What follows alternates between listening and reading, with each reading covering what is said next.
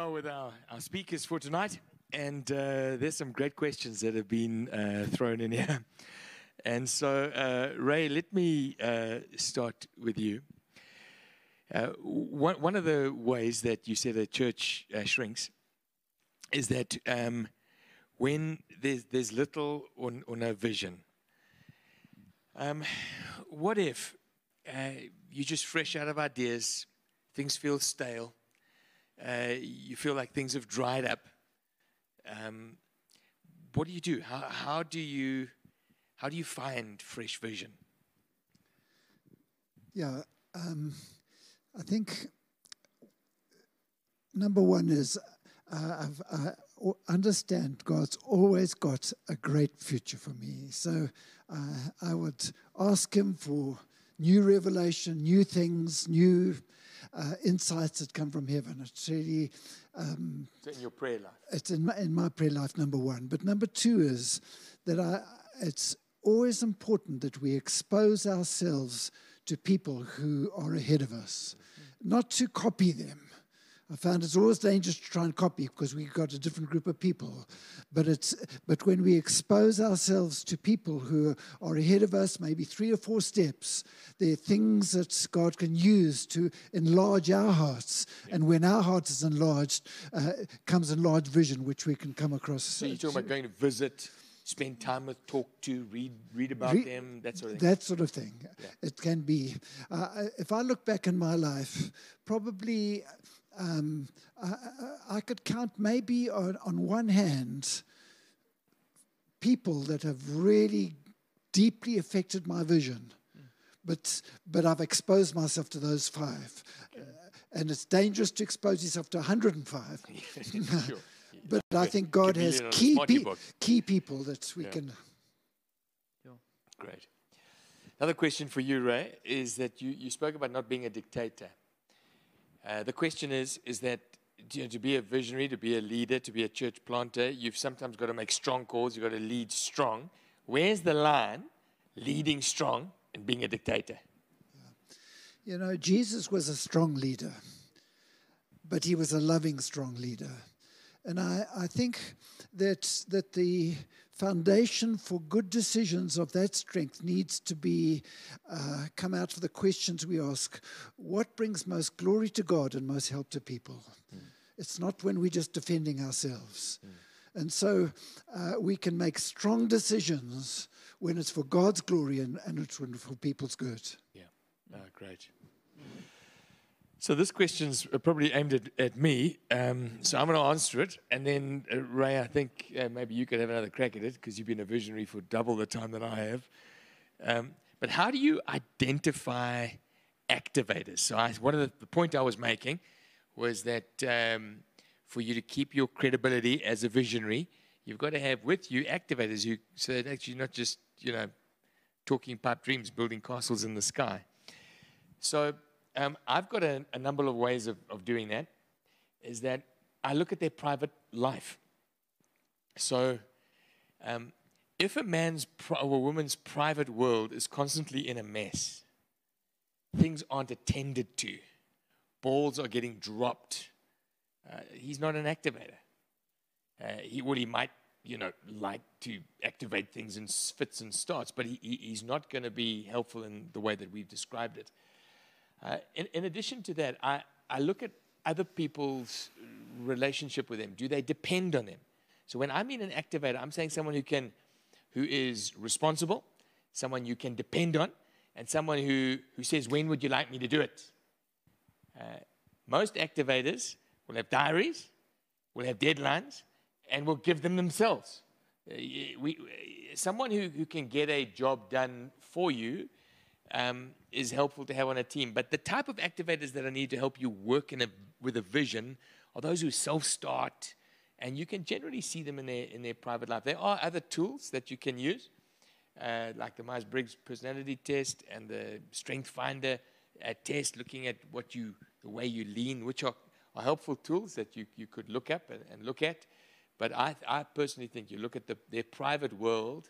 You're faithful with a little, he'll be entrusted with much. Faithful with his own stuff, you can trust him with eternal stuff. Ray, how else would you find an activator? I think more or less in the same thing, but I found over the years that I will look for guys that I think there's a calling on. I will give them responsibilities, and then I watch how they handle it. Mm-hmm. And if they handled it well, with commitment, and I don't have to push and shove and phone up the whole time, I know that there's something of an activator there, and you can give more and more. Great. Ray, you spoke about leaders blowing it with sin and that causing a church to stagnate. But the question is, what if there's a leader out there who hasn't dealt with something, sitting with it right now? What do you say that as a father in the faith, what do you say to that person on one of those three issues, the money one, the power one, or the sex one? You know, it just never pays to hide sin. And so I think there is a wise way to do it. And this is why I think relationship with the translocal team is so important, particularly at a leadership level, particularly if you are the leader, is to be able to bring somebody responsible and then to deal with the issue. And I think we need to understand that as over the years, we've had to deal with serious issues, but the motivation that we've always had is always to try and see that person coming back again and stronger. Yeah. But if it's not dealt with, that person will start to shrink outside, live in guilt, and actually they will die slowly. It's much better to face it, go through the issue. And when you say deal with it, you're saying confess, bring it out into the light. Bring it out into the light. And trust that person on that apostolic team is going to handle it biblically. I think as an apostolic team, we've always been taught that at the end of the day, we're wanting to see people brought restored. Back again and restored. Yeah, brilliant. One last one for you, and then we move over to the millennial. Conflict in church leadership. What happens if you just keep having it? So in other words, it's become a pattern. You're the church planter, you're the visionary, you're the leader, and it just happens again and again. What would you say is wrong there? Yeah, I think it probably needs somebody from the outside to gauge what the root problem is. Because if it's anything that recurs again and again, there's a root to that. And sometimes as a leader, we can't see it ourselves. We're doing our best, but there's a root there that, again, it might seem playing the same harp chord again. Relationship to translocal team can be so important, where somebody could come in where we know that team guy loves us, loves the church, loves the people, and can be objective and hear what the people are saying, and to be able to help deal with the very root of that recurring. It's an amazing thing to me. I mean, Ray has been in ministry for 50 years, planted the church that I've got the privilege of being part of at the moment. And Ray, I know that this is your story, that back in 1983, when you had to deal with a big issue on your leadership team, you called in the translocal team. And it's something that I'm being really grateful for, that you set that as a value, that we're not an island, we don't live by ourselves. And when there's issues of what we believe or discipline or finances, that we live dependent on, interdependent with this team. And I've always felt very, very safe knowing that you have people speaking into your life and that you've set that up around us. And so it's amazing to me that has been something you've come back to on most of these critical issues, and it's a big one for pastors. Any last comment, Ray, before I move over to TK on that? That's fantastic. TK, I mean, you said glitz, glamour, didn't impress guys much, skeptical of, but the question is, what's the biggest turn-off to young people? I think it's probably been written by an old person, this question. Yeah. So, when an old bullet like me come in and starts to work with you and minister with you, what's the biggest turn-off? Yeah, I think a couple of things. I think one of the things is trying too hard.